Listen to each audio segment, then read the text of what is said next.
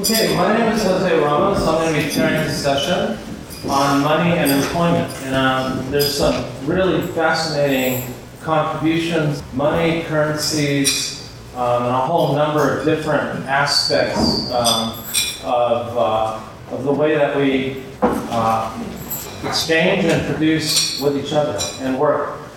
I'd like to introduce Michael Burney. Did I pronounce that correctly? Yes. Yeah. Okay. And he'll be speaking about unemployment as a distribution problem, not a production problem.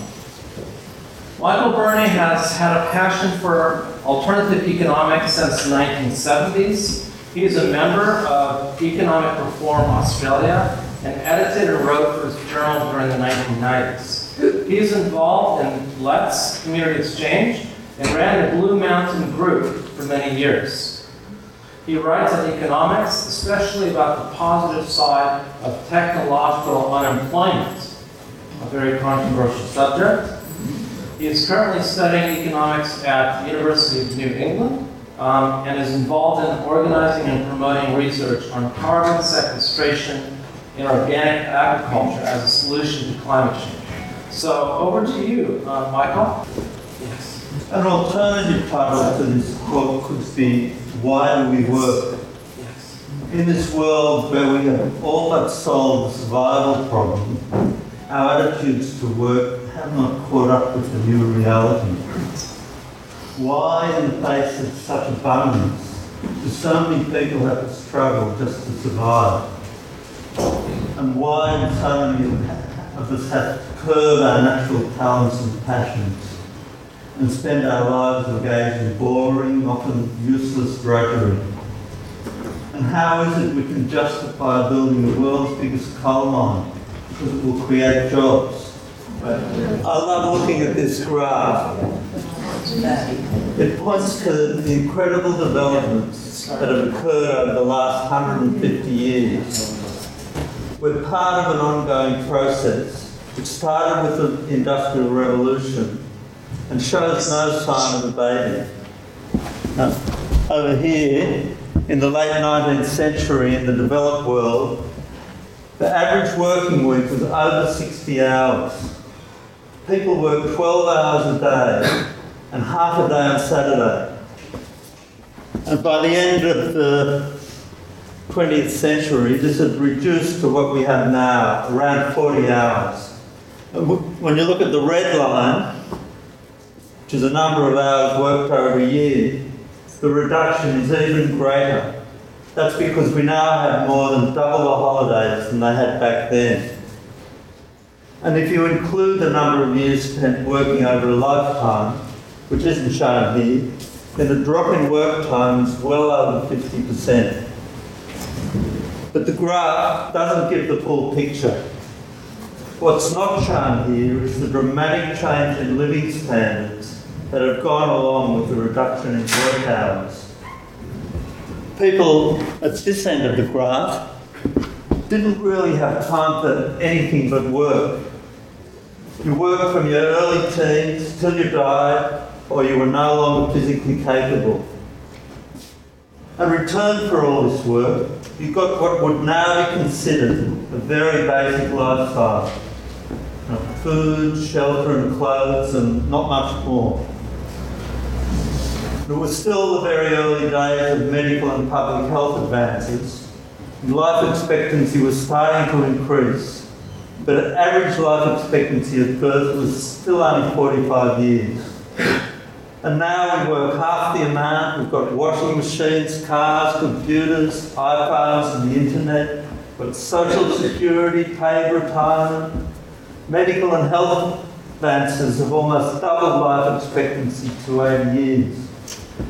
People back then couldn't have dreamed of how things would change for the better. And the changes aren't limited to the developed world. The rest of the world lags behind us, but changes in poverty reduction and life expectancy in developing countries have been huge. And the cause of all this? Mostly technological development. Machines have increased our productivity to the point where one person can now do the work that used to take hundreds. And there doesn't seem to be an end to it. Our technological ability just keeps on advancing. Lately, there's been much discussion in the media and in academic circles about the next round of technological advances and what its effects will be on our lives.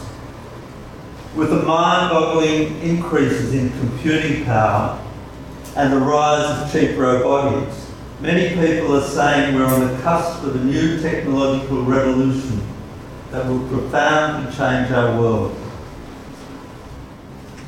Some studies suggest in the next 20 years around half of current jobs will be lost to robots and computers.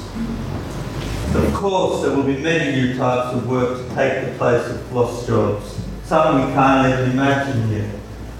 Could the people back then have ever conceived of jobs such as computer programmers or solar panel installers? But this time, many people are concerned that the change will be so sweeping and happen so quickly that we won't be able to find enough jobs to fill the gap. Now, you can't have missed it in the recent election campaign. Politicians, economists and journalists telling us about the vital need for jobs. Preoccupation with the creation of jobs as a solution to the unemployment problem is at the top of the agenda for pretty much all sides of politics and economic thought. We by and large take the more jobs viewpoint as self-evident truth, which is understandable. In our world, you need a job to earn a living so as to survive. If there's not enough work available for everyone, then people suffer. But on the other hand, when I look around and see this world where overproduction seems to be one of our problems, then I can't but see an enormous contradiction in being told there is a need to create even more work for us to do. The point is that in current economic thinking, unemployment is usually considered to be a production problem. That is, when there is not enough production going on to make use of all the available labour, you end up with some people left out of the whole economic cycle. The response to this is to try to create more work to absorb this excess labour, to maximise production. This is one of the main reasons we are compelled to continuously increase our production so as to keep ahead of the growing pool of unemployed. But looked at from a broader perspective, unemployment is not a problem of production, but rather one of distribution. Even if output goes down, putting more people out of work, our enormously productive technology still goes on churning out more than enough for us all. From this perspective, when we look at our economic system's need for more jobs, it's clear we don't want them more jobs because we need to produce more. We need the jobs to give people access through wages earned to things that would have been produced whether they were working in their new jobs or not. So unemployment shouldn't be treated as a production problem. It is a distribution problem. How do we distribute the fruits of production when machines do more and more of the work? Two solutions to this are universal basic income and sharing the less work by reducing work hours. And it hasn't always been a distribution problem. Back here, it was clearly a production problem. Now, when new machines took over one particular job, we thrived on the extra labour that was freed up. Because there were so many things to do that we didn't have the resources to do before. And it's not all production problem at that end, and distribution problem at this end. And it isn't that there's no room for more production here. The point I'm making is that production for the sake of distributing stuff that would already have been produced is patently absurd. And that's what we do now. What would the situation be like now if working hours had not reduced so much? What would be happening if we were still working over 60 hours a week with 4 days off a year after public holidays? No retirement, just working till we could no longer physically manage it. The graph would look something like this. This is how much work we would be doing, and this is how much we're actually doing now. Twice as much as we do now. We'd need to find a lot of extra work to fill that gap. If we couldn't find that extra work, we'd have an unemployment rate of around 50%. If we did find the extra work, what would all that extra production do to our environmental problems? And how would we find time to make use of and enjoy all that extra stuff when we were working most of the time? What I'm trying to show with this scenario is the close relationship between technological advancement, unemployment, and working hours. In a world where new technology is constantly increasing our productivity, unemployment and lower working hours are really just two sides of the same coin. Economists have a standard response to this type of concern about machines taking jobs. They call it the Luddite fallacy, named after the Luddites, the weavers at the beginning of the Industrial Revolution, who went about destroying new weaving machines. The Luddites were wrong, say most economists. Yes, they would lose jobs to new technology, but new types of work would always rise to take their place.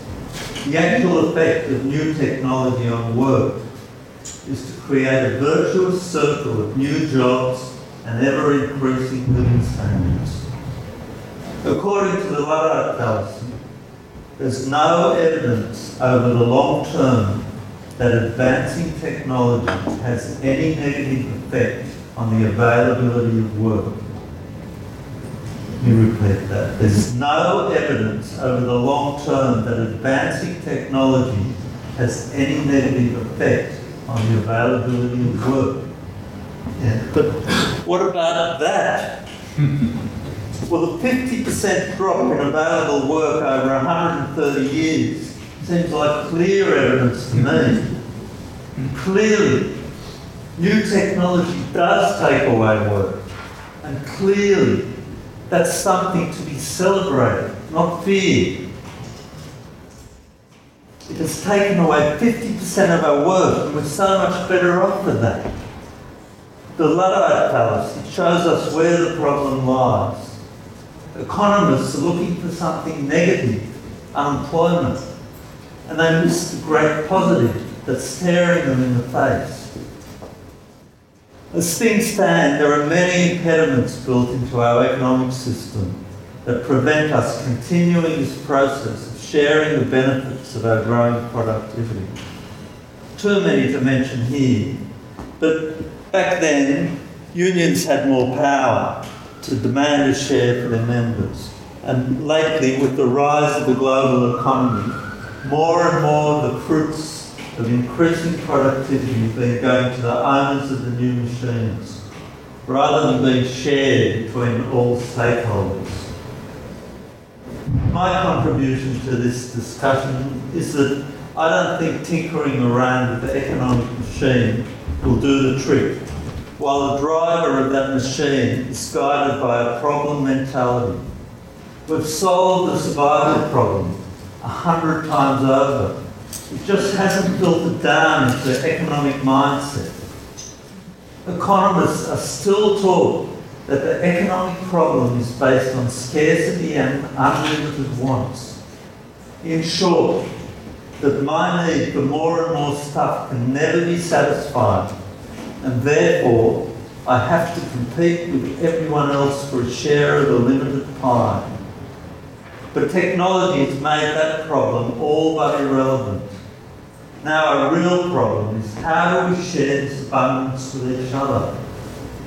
Now I'm not proposing that work is bad and no work is good. What this is about is liberating work from the imperative to survive. Freed from unnecessary production, our time and creativity could be used to address real pressing needs like environmental sustainability and ending global hunger and poverty, and that other great unaddressed need, personal fulfilment in work, leisure and community.